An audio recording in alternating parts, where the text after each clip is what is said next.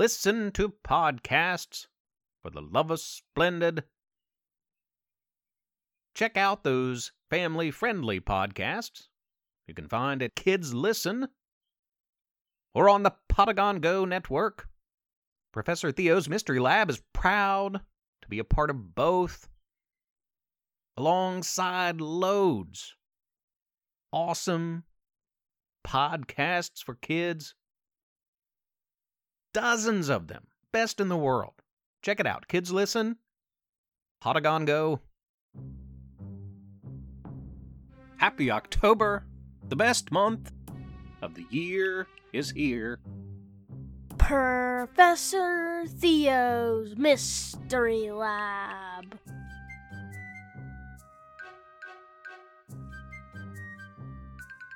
I'm Professor Theo. Welcome to the lab. I'm broadcasting from my lab today, but the other night I was sitting on my front porch, surrounded by 24 gourds, ghosts, ghouls, and more. Halloween decorating for the 15th straight year in this home. The orange lights are unboxed, ready to line the fence and bathe the front of house once more in a spooky autumn glow. The air was cool but not too chilly, as the sun set early, slowly to my right, to the west. And I found comfort in a new black sweatshirt and the imaginings of spooky stories that might serenade these next 5 weeks. And pumpkin-spiced goodies and trick-or-treat candy. What a great time of year. It's also my birthday month. Happy birthday to fellow Libras out there. For this week, a tale about monsters. Monsters under and over the bed. There's a monster under my bed. Terence told everyone about it. Most dismissed Terence's worry, but he knew the truth. It's hairy and scary, and one night it's going to grab at my ankle. Now, it is true that a monster did indeed live under Terence's bed, but it wasn't a hairy, scary, ankle-grabbing beast. In fact, the monster was just as terrified of Terence as Terence was of it. Every day, that thing that lived under Terence's bed would tell his monster family of the giant beast that lays down, sleeps, snores, and farts loudly on the roof above his bedroom. It's huge and it's loud and frightening and stinky, and one of these days it's going to fall in on me, it would say. The monster's family discounted its fears, but the monster knew what was up there. This couldn't go on forever. Neither Terence nor that monster were getting enough rest at night. Eventually, Terence would have to confront that monster.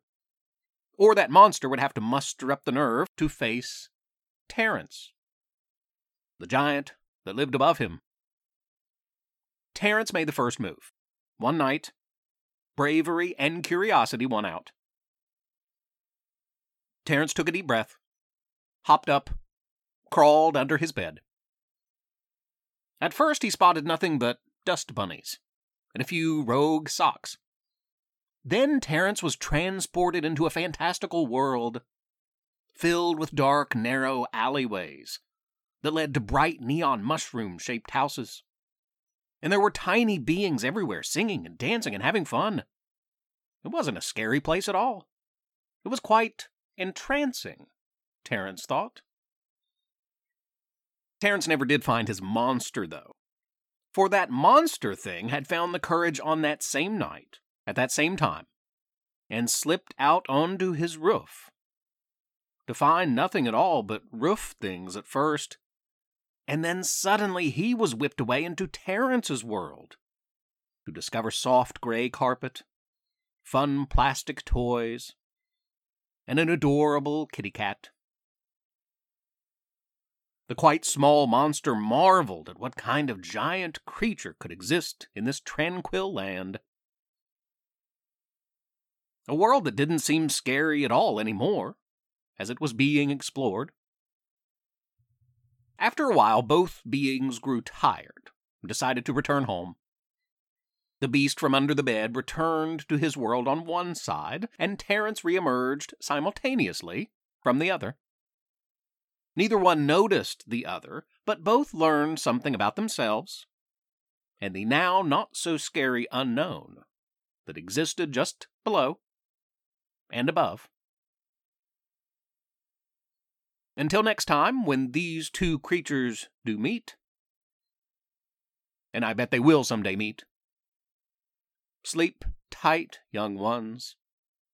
May your imaginations entertain you with dreams of facing fears and exploring the unknown, and of beds and roofs and music and toys, and all of life's many joys. That's all for this week. More fun coming soon. If it is a Halloween story you seek, I suggest recent episodes: The Mummy,